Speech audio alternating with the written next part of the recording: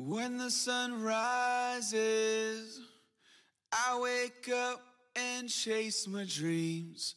I won't regret when the sun sets, 'cause I live my life like I'm a beast.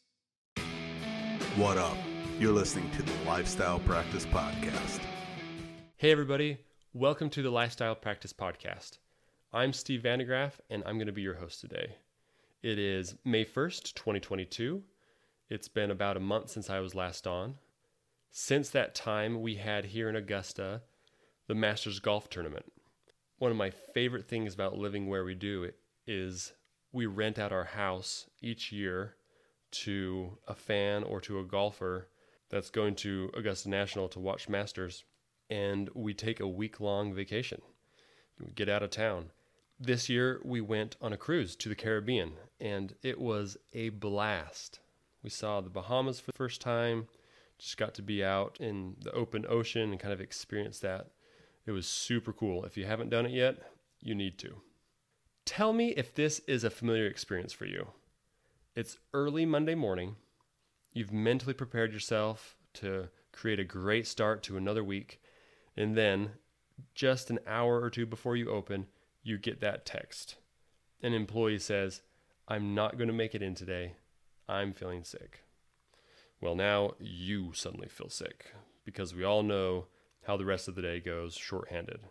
It's hectic, you get behind, you're watching the clock, it's just stressful. I'd like to talk with you guys today about this situation and kind of help understand the hidden reasons that people really miss work and what you can do about it if it affects you. I'd like to say up front, before we talk about this, that yes, stuff really does happen. Sometimes people do get sick. Emergencies happen to our team members, and emergencies happen to their family members. People have lives outside of work. When something happens to a team member, whether it's sickness or whatever, it's great to be the boss that can support them while they're getting better or while they're taking care of their loved ones. You can build a lot of goodwill during this difficult time. And really, it's just the right thing to do. I recently had an employee with an illness that took her out for 3 or 4 days. She's awesome. I trust her 100%. So, I gave her the time off, no question. We covered for her. We had flowers and a care package delivered to her home, telling her that we missed her. We want her to get better. And she was very, very grateful. She came back very energized and committed to the team. If that ever happens to you, I'd recommend you do similar. Treat your employees great, and they'll do great work for you. What I'm talking about here is the case of an employee or employees missing work regularly. As in, Susie called in sick once last week, and she's already calling in sick again today. Employees missing work should be rare. So just remember that. It shouldn't be a common, reoccurring thing that happens. If it is happening to you, something is wrong, and it's a symptom of a deeper problem. I want to help you get to the bottom of that. So what is the true reason that employees regularly miss work? There's a reason beyond sickness if your employee is absent. They may not be feeling well, but there is more going on. I'll just do a quick pause before going on. My team listens to these podcasts, and you guys, I'm not talking about you. Okay, you're awesome. Talking about others here. There's more going on, and there's a problem. It could be a problem with something going on in your practice or a problem within that employee that you need to address. I'd recommend first, if this is happening to you, look in the mirror, ask if there's something going on in your office that's preventing them from being all in. First thing I'd check is, how is the morale in your practice? Is there negativity? Is there drama between this team member and somebody else? Is there a Debbie Downer or an energy vampire somewhere on your team that's making it hard for other team members to come to work? I read a study recently that said workplace environment actually ranks second, almost equal, but second to sickness as the true cause of absenteeism. And I believe it. Think back to a past job where you worked with a total jerk, or if you had to face a toxic person every day. You probably dreaded going to work. If there is that type of dynamic going on in your practice or between two employees in your practice, they're going to dread it in the very same way. If there is an issue between team members, you got to get to the bottom of it. Sit them down together, work it out. If someone's dragging other people down, you've got to talk to them. If you don't address these issues and just hope that they'll somehow resolve themselves, then you can expect to have big problems and more things like absenteeism. What else under your control is contributing to this? Are there unclear expectations about employee duties? Do you have an employee that's overwhelmed? Are your employees underpaid? If so, expect underwhelming results, and yes, expect more sick and missed days until they can find a place to work that pays them better and makes them feel more appreciated. So the first thing to do, if your people seem to curiously become sick often, or if for whatever reason you find yourself short-staffed at work, check yourself first. Don't air your grievances against your employees on some dental Facebook group. Don't complain about how there is no millennial that knows how to work anymore. Instead, just honestly consider how this could be a result of some mismanagement on your part. On the other end of the spectrum, I've talked with dentists who struggle with missing staff because they suffer from nice guy syndrome, where they are too accommodating to employees' extra work schedules. I realized I was guilty of this a couple years ago. It wasn't severe, but it did seem for me for a while that between all 6 team members, one person seemed to be gone for one reason or another, whether it was sickness or like a doctor or other type of appointment. And it was just a headache being short a set of hands. Then one day, it was pretty interesting. A dental assistant who worked for another dental office came to my office with a toothache, of all things. And that kind of feels good, when an employee from another office comes to see you as their dentist. But anyways, I overheard this new patient talking with my dental assistant about how her boss was a jerk. And yeah, I kind of liked hearing that too. And she was just saying how hard it was for her to get off work to come to her appointment at my office today. But then my assistant responded, and this is what surprised and stuck out to me. She said, "Oh, Dr. Vandegraff is so nice. If you ever have anything, he's like, oh, sure, just go take care of it. And he doesn't even ask or he doesn't need anything." When she said that, I did not like that part of the conversation.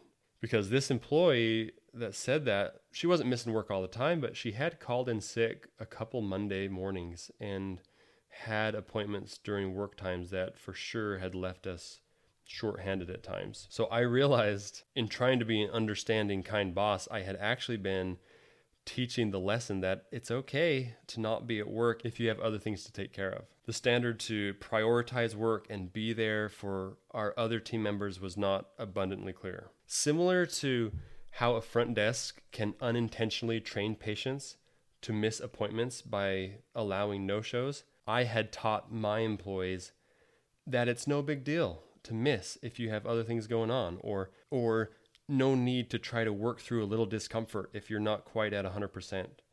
Instead, the message that came across was, just take the day off and feel better. My ego liked the first part of that conversation, but definitely not the last part. I thought about it over the weekend and I decided to meet with the team.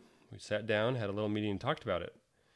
And I'd say, if you ever find yourself short-staffed, or if you don't have a sick policy, that you do the same. Here is more or less what I said. Basically, hey guys, I appreciate everybody chipping in earlier this week when we are a little short-handed. Thanks for being willing to cover for each other and help when somebody is sick. I know that will happen to each of us at some point. I would like to say, however, that it is really stressful and tiring for the rest of the team when someone's not here. We've all experienced that.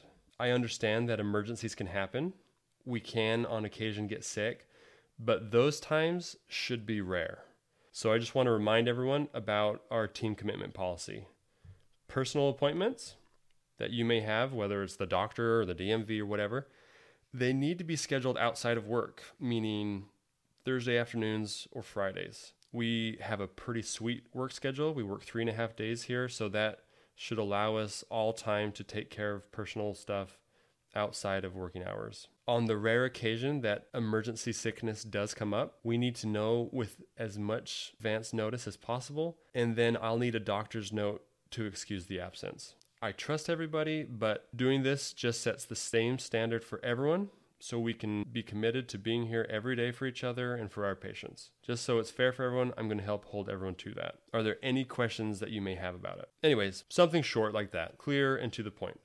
You can come up with your own policy that you like and share something similar with them, but it needs to be crystal clear. They need to know the standard and you need to hold people to it. If you do, your team will like the fairness and they will appreciate it. So with these thoughts, let's go back to that text I first mentioned.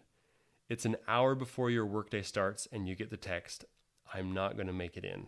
I don't feel well this morning. How are you going to handle it? First, you care about your team member. You want them to feel well because your team members are A players and you trust them and want them to feel better. But if you've had a problem with people missing work in the past, or this is something you're trying to correct, you also want to understand what's happening and gauge the severity of the situation. So if I get this text, I'm calling them back. And I'd recommend whenever you have to communicate something important, speak directly rather than text. Feelings can come across wrong in text. There's more nuance when you're able to talk with someone, and it requires people who are asking for something, it takes a little more for them to ask for it directly. It takes more bravery to call and ask rather than just to shoot a text over. If this person is somebody where there's been a pattern of absenteeism, or if something's suspect, you need to reinforce that they are needed at work.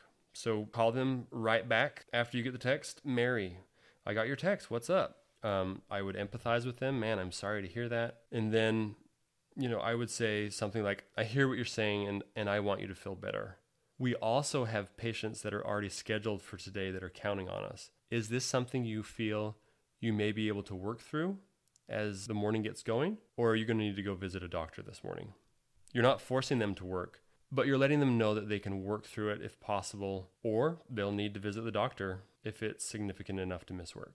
You're being compassionate, but you're maintaining your standard. You're not the front desk saying, oh, okay, no problem, when somebody calls and cancels their appointment over and over. And then lastly, if you have one person who just isn't getting it, talk to them directly at lunch or after work and let them know. Mary, I want to share this with you because I love having you on our team. I understand that nobody chooses to be sick or nobody chooses to have these unexpected things come up during work. But to be honest, it's becoming difficult to be able to rely on you to be here. And I want to keep working together. You're awesome whenever you're here. But we need somebody that we can count on to be here every day. 3 or 4 simple sentences. If things don't change and you can't rely on this person, then it's not fair for your team to keep them around. Learning to speak to team members about missing work or any issue where someone isn't performing like they should, and being able to help them turn it around and do better is what makes great owners and great practices. Fillings and crowns, that's the easy part.